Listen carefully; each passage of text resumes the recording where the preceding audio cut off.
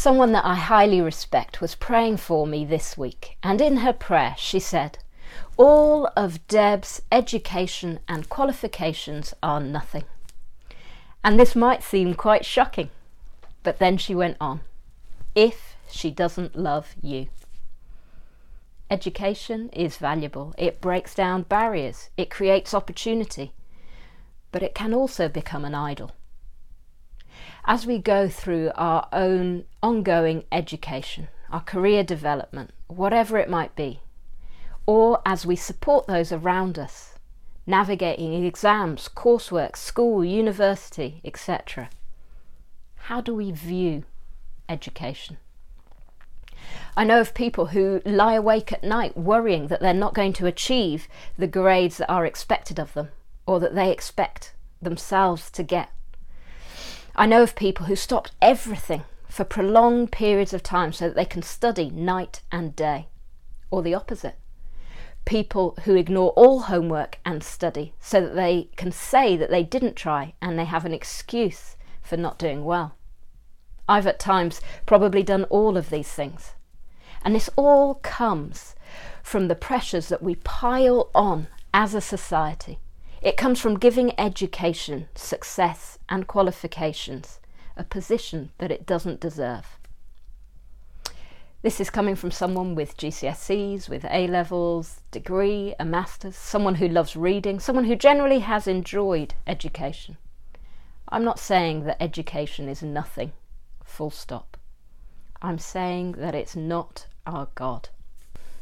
Donald did a great talk titled "Working for What Lasts," which goes into this more. I found it incredibly helpful too when someone asked me this week, "Explain to me your calling. Is what you're looking to achieve just a career development, or is it a calling from God?"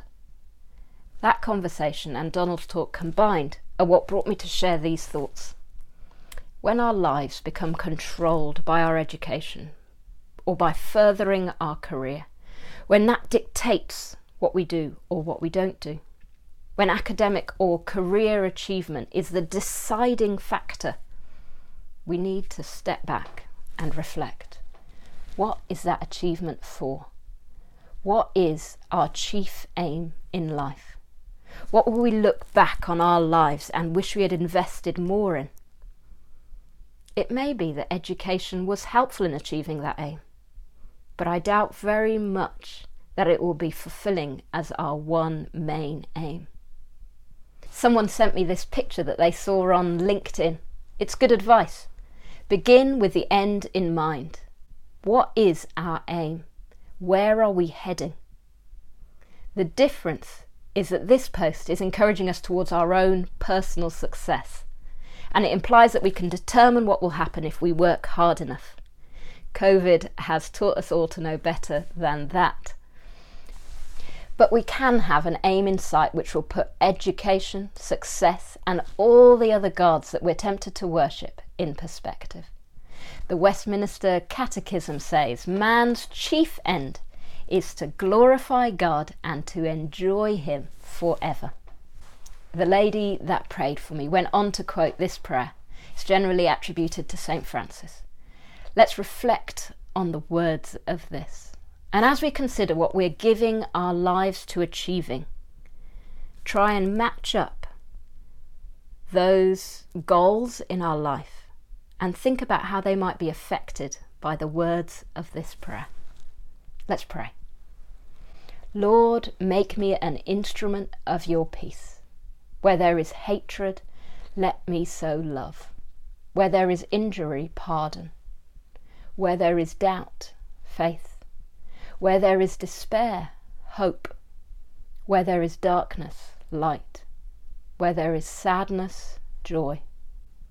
O Divine Master, grant that I may not so much seek to be consoled as to console, to be understood as to understand, to be loved as to love.